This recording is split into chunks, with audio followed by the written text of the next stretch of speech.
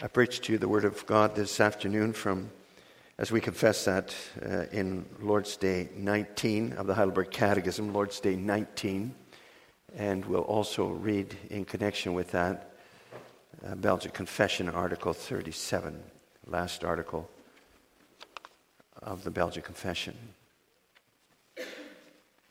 But we begin with Lord's Day 19. And there we confess the Word of God as follows. Why is it added and sits at the right hand of God? Christ descended into heaven to manifest himself there as head of his church, through whom the Father governs all things. How does the glory of Christ our head benefit us? First, by his Holy Spirit he pours out heavenly gifts upon us, his members. Second, by his power he defends and preserves us against all enemies. What comfort is it to you that Christ will come to judge the living and the dead?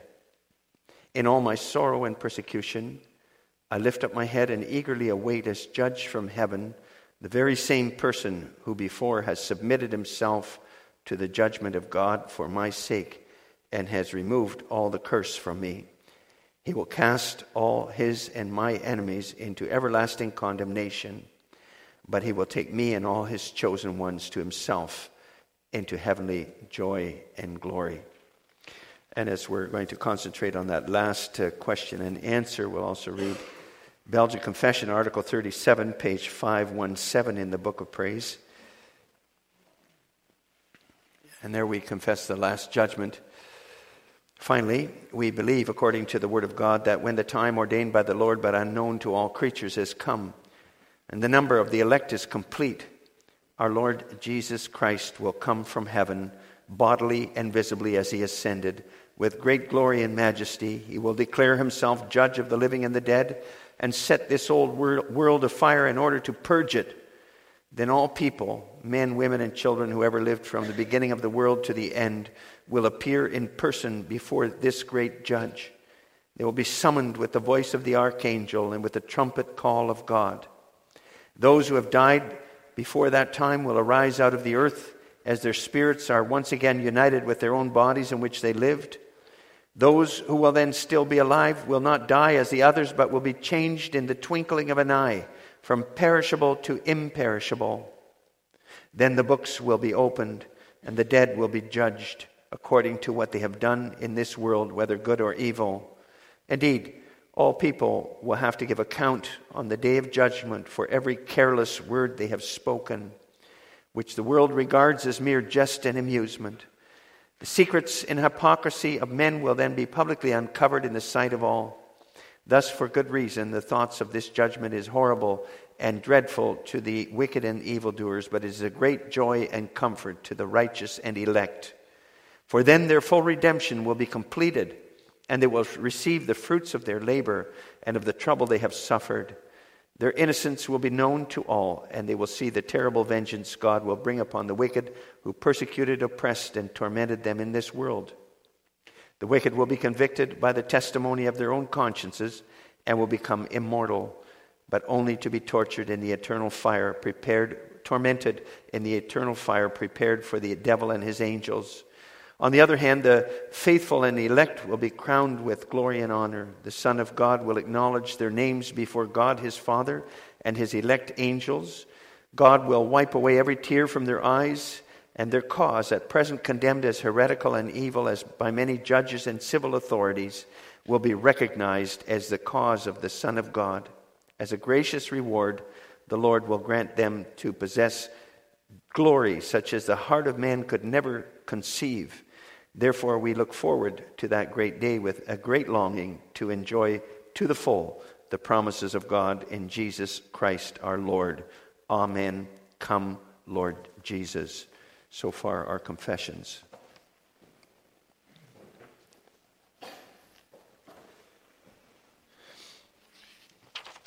Beloved in the Lord, so this afternoon we're going to focus on question and answer 52 of Lord's Day 19 about the return of the Lord Jesus Christ as he comes back to judge the living and the dead. And we have to think of the end time and everything that leads up to that, the precedes that as revealed in the Bible. And especially we think then of the last judgment going to be proclaimed to all people at one time. When the bodies have all been raised from the dead, everyone stands before God with body and soul, all the angels as witnesses, all the demons too, and they'll see how God judges everybody justly. For it isn't true that we have evolved from other creatures, from apes or so, and that when we die we just disappear into nothingness. We were created male and female in God's image to have a relationship with Him, to glorify Him. And every minute of our life is given by Him. And He's publicly going to ask us there too what we did with the lives He gave us. If we served Him, glorified Him with our lives. What did you do with your hands? With your sexuality? With your money? With your words? What kind of relationship did you cultivate with the people He put around you? If you think about all of that, it can be kind of scary, right? You'd rather maybe not hear or think about that ultimate judgment too much. Because then we'll have to give account to our Creator, even for every idle word we spoke, as it mentioned quoted from the Lord Jesus in the Belgic Confession. Can be frightening, especially when you know your daily sins and shortcomings, and when you know that you've also said a lot of things that you don't like to give account for. But then it's remarkable that question 52 asks, what comfort is it to you that Christ will come to judge the living and the dead? Comfort. We don't confess fear, we confess comfort. God grant that we may confess His return as comfort then this afternoon. And I preach to you Lord's Day 19 with this theme then, the comfort of Christ's return. Now, comfort, brothers and sisters, boys and girls too, comfort is something that stands over against and outweighs sorrow. And you see that in answer 52. The comfort of Christ's return here, as we confess that, outweighs our sorrows and persecution here in this life. Mentions sorrow, my sorrow and persecution. Is that what our lives are about here, actually? Is that what our lives are? Sorrow and persecution. Fortunately not completely. God gives us a lot of good and beautiful things to enjoy with thankfulness. For instance, a fair bit of freedom and prosperity here. Reason for a lot of gratitude. But we shouldn't forget that basically life in this world is marked by sorrow and persecution. Also our own lives here. Just look around and consider how much sorrow and sadness there is in creation at this time too. All creation actually groans with pain and suffering. People and animals suffer. Because of the fall into sin, creation is subjected to futility and decay. Life on earth is plagued by war, disaster, disease, hatred, violence.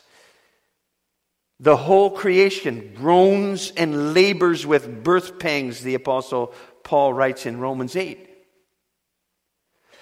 And that suffering and persecution sooner or later also seeps into our own lives. And sometimes we see that more clearly than others. Right? That life isn't always a bed of roses. There are painful thorns, and the bloom of life so easily wilts away.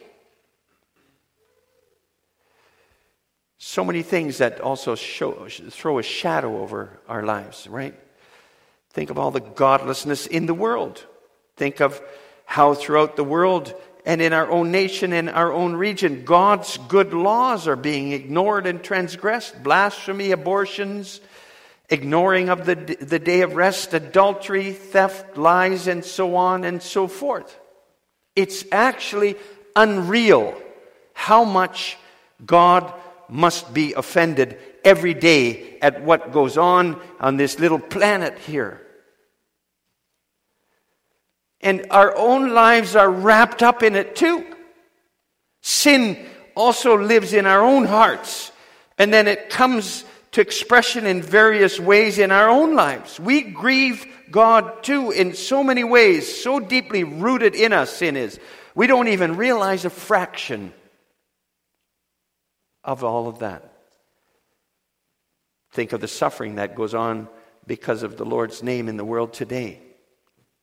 Hardship because people want to serve the Lord. Think of the persecution of Christians taking place nowadays in the Middle East and in the Far East, in North Korea, and so too. Think of the terrorist attack in Kenya last week, in which they specifically targeted Christian students. Think of the persecution that has taken place in the past when Christians were burned at the stake or so, lost their lives. Yes, Jesus reigns over all things, as we also confess in Lord's Day 19, but he does that in a hidden way. He's seated at God's right hand. He pours out heavenly gifts on his church. He defends and preserves his church against all enemies. He's almighty. But in the meantime, his church can still suffer sorrows and persecutions in terrible ways. And then you don't see how he defends and preserves his church, and you're tempted by all kinds of questions and doubts. Where is the Lord? No. If you think about it, living as a Christian in this world is actually a stressful and even a tormented life. And it's in that context that we confess in question and answer 52 that in all my sorrow and persecution in this life here, I lift up my head and eagerly await the Lord Jesus Christ as judge. He's coming from heaven as judge for the final official judgment. As judge. There are people who like to judge others, set themselves up as judge. We can be so quick with our judgments too, right? Without knowing all the facts. And then we think we know what others are thinking. We know what's going on inside them. And we judge them on the basis of that. But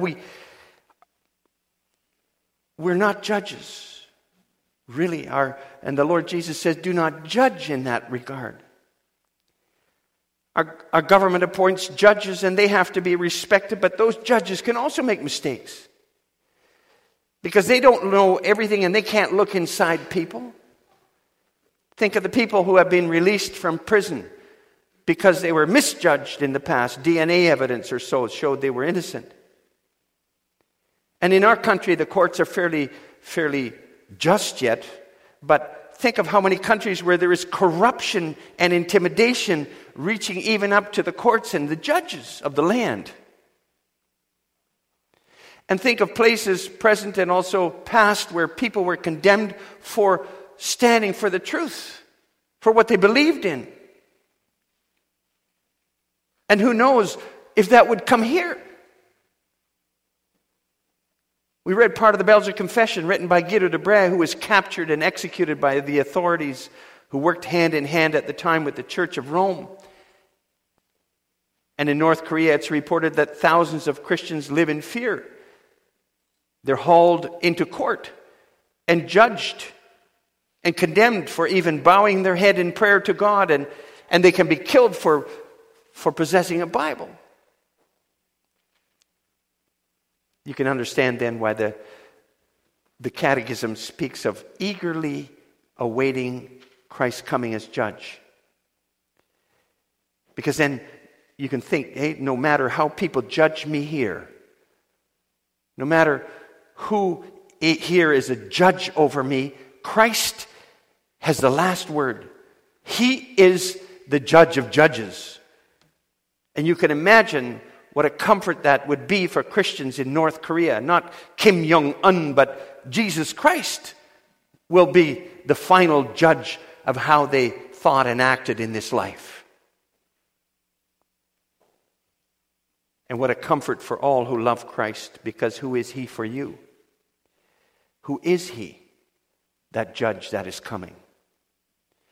Over the past number of Lord's Days, from Lord's Day 14 on, we specifically confessed Him, His holy conception and birth, whereby He covers the sin in which we are conceived and born. Lord's Day 15, His suffering in our place, His condemnation to free us from the severe judgment of God we deserved, His crucifixion to deliver us from the curse that lay on us. Lord's Day 16, His dying to give us life, His descent into hell to deliver us from the anguish and torment of hell. And then Lord's Day 17, His resurrection to give us life. Lord's Day 18, His ascension into heaven to intercede for us and keep us in faith in Him in this life. Who is this Jesus for you? Who is He to you? Because He did all of that for you, out of love for you. He worked forgiveness, life, sanctification for you, intercedes for you, reigns over all things for you. Do you think He would forget you then? Just drop you somewhere along the line? Imagine that a man saves somebody from drowning, swims into the water and hauls that person out of the water, takes that person on his shoulder, carries that person through swamps and across a field and up across roads and so on. Do you think that after he brought that person all the way there that He would drop him in a ditch and leave him there? After doing all those things for him, for her? Well, do you think that the Lord Jesus would now drop you and forsake you after all He did for you? Would He drop you in the end? Of course not. And that's why the Catechism emphasizes that our judge will be the very same person who before has submitted himself to the judgment of God for my sake. And maybe you could see it this way. There's a military officer. Imagine a military officer. He's also a father.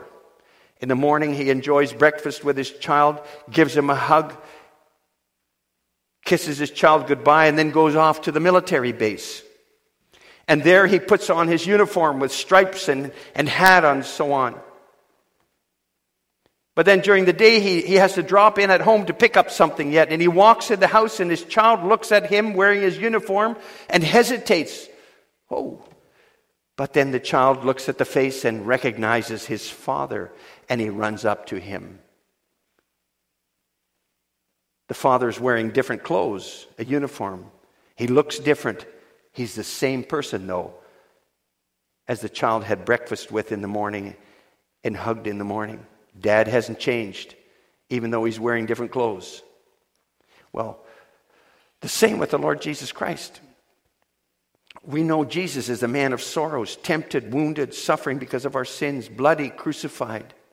But in the future, He will come again. And then not in humiliation, but in glory and majesty, with trumpet sound and great splendor. But it's the same Lord Jesus, the same one who gave Himself up for you, whose body was broken and whose blood was shed for you. The same one who saved me will come as judge to give judgment over me. So He's no stranger for me, and I'm no stranger to Him. I know Him. He's the one who was condemned for me, so that I might never enter into condemnation. And He knows me as the one I went to in prayer every day. Every day I talk to Him in prayer, beseeching Him for forgiveness and for His help.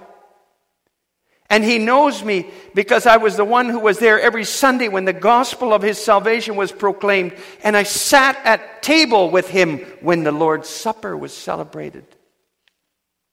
The same one. Do you see, congregation, where it all hinges on? Christ will judge the living and the dead. And will he say to you, sorry, I don't know you. You can't enter my joy. Or will he say to you, yes, I know you. I know you. You were there to hear my word. You took it to heart. And you came to me with your sins every day. And you ate and drank with me at my table. Welcome into my Father's house. You realize then that there are actually, as the Catechism says, there are only two kinds of people in the end, at the judgment day. There are only two kinds. Enemies and chosen ones. Enemies of Christ, they're people who don't acknowledge him. They might be nice people, friendly people. But if they didn't know Christ in their hearts here, didn't love him, didn't want him, they're enemies. And he will cast them into everlasting condemnation, forsaken by God, into the fire that's never quenched, where the worm never dies, and where there's no way out.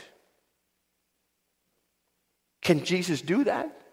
Jesus, who is so good, so gracious, so merciful, could he do that? Well, your neighbor might be the nicest person on the planet. But if you have committed murder, and your neighbor turns out to be the judge who has to deal with your case, then that neighbor can only do one thing. According to the law of the land, he can only condemn you as a murderer. Jesus shall condemn all his enemies. And that doesn't conflict at all with his mercy and his kindness. And then on the other hand, mention his chosen ones. That's what answer 52 calls them, chosen ones. Notice, they're not called his believers or his friends or so. And that's so that we realize that our escape from judgment, from the final judgment, is not because he sees something good in us. Something that's good in our own hearts. No. The ultimate basis for being taken into heavenly joy and glory by Christ is being chosen by God. Being one of his elect, as we also confess in the Belgic Confession. For those who enter that joy and glory were in themselves also enemies of God. But they were drawn by God. They were overcome by the Spirit of the Lord. They're actually captured enemies, brought in because of God's good pleasure, loved from eternity already. And that's how come they aren't enemies anymore, but lovers of the Lord, because they were chosen. So the judge says to one group, "Depart from me, you cursed, into everlasting fire prepared for the devil and his angels." And to the other, he says, "Come, you blessed of my Father, inherit the kingdom prepared for you from the foundation of the world." How important it is to listen to the word and the proclamation of the word every time again, and to call on the Lord in humble repentance from day to day. Because the more you strive to communicate with the Lord and follow him, the more sure you will be that you know him, that he knows you, and that when the time comes, he will invite you into his kingdom, to himself, as we confess in answer 52. That makes me think to himself. That makes me think again of that image of the bridegroom and the bride we mentioned last week. The bride longs to be with the bridegroom, always in his house. She doesn't even care whether his house is big or fancy or so. She's happy with a little plain house as long as she's with her man. It's about being together. Lord's Day 19 speaks of being taken to himself into heavenly joy and glory. On the new heaven and the new earth, there will be no more tears, no more pain or suffering, no more worries, no more sorrows, no more persecutions, no more death forever. Only blessed living with the Lord eternally. So back to that last question of Lord's Day 19. What comfort is it to you that Christ will come to judge the living and the dead, that he's going to come as judge? Well, over against all the sufferings and persecutions of this life, we look forward to the glory and joy which is coming. And the sorrows here last only a brief moment compared to the eternal joy on the way for those who are in Christ. What is it in comparison? We often don't see it in the right perspective, as we stand here in the middle of this life here, and then we look to the future and we think, well, that's all fine and dandy over there, but I'm worried about here now. I'm here, I'm suffering. Here, I'm struggling. But look at it something like this. It's like we're camping in a tent in the mountains. And when we look at a mountain in the distance, it's not all that big, it's far away. You can kind of visualize it between your fingers like that. But if you stand on that mountain and then you look back down and you try to see your little pup tent down there, you hardly see anything at all, maybe a little dot. That's the way it is. If I live here in the tent of my mortal body, eternity looks so distant, so remote, and not all that relevant. But when I in the future stand on the mountain of eternal life and I look back, then my tent here will just be a little dot. Answer 52 talks of waiting with uplifted head. I lift up my head and eagerly wait. That's with uplifted head, with great longing, intense. Like when you're standing on your toes to see if the Queen is coming when she visits town. You see, it's been such a long time already, thousands of years since Christ came the first time and since he ascended to glory. But we need to watch and be ready. Every day, work at keeping the wedding garment Christ gave us clean of the stain of sin. Imagine that he would come and find you with filthy garment when he returns. No, we need to confess our sins to him ongoing, have them washed away daily, and struggle to live sanctified lives. But if we look ahead, congregation, we can have our questions too, right? If someone thinks of a child or a grandchild who has left the faith, or a wife or a husband who doesn't know the risen Lord, what will happen to them when the Lord returns? What will happen to them if the Lord returns now? Right? And that creates tension in the soul. Emotion. Well, Jesus knew that emotion too. You know that? He wept over Jerusalem. Oh, Jerusalem, Jerusalem, that holy city which rejected him. You see, as long as our loved ones are still alive, they still have time to come to the Lord. And we can hold the deep desire that they will come to see him, to know him. And even if we don't know if they will or not know the Lord, when Jesus returns, all creation will still sing, "Holy and true are all your ways, and just are you in all your judgments." And then every creature in all creation will be in complete agreement with all God's judgments. And we can have another question. I'm young. Let's say I'm still young, and what if Jesus comes before I have the opportunity to get involved with a fulfilling career, and what if I'd love to get married and have a family and experience a lot of good things and maybe some travels and see things, and what if he comes before all that? And then you have in your heart a bucket list, and you want to be able to tick off all the things before the Lord Jesus comes back. Just wait, Lord, or before he calls you to himself, maybe. Because you're afraid you're going to miss a lot. You're going to miss a lot of life here. Well, to help put that concern in perspective, I read this little story somewhere. Just a little story. There was a young girl, and she was very sick. Leukemia. Incurable. She was dying. And that girl had a stuffy, a beloved stuffed penguin. And one time she asked her minister, when I die, can I take my penguin with me? And that's a difficult question in that situation. What could that minister say? But the girl died, and she came to the doorway of heaven.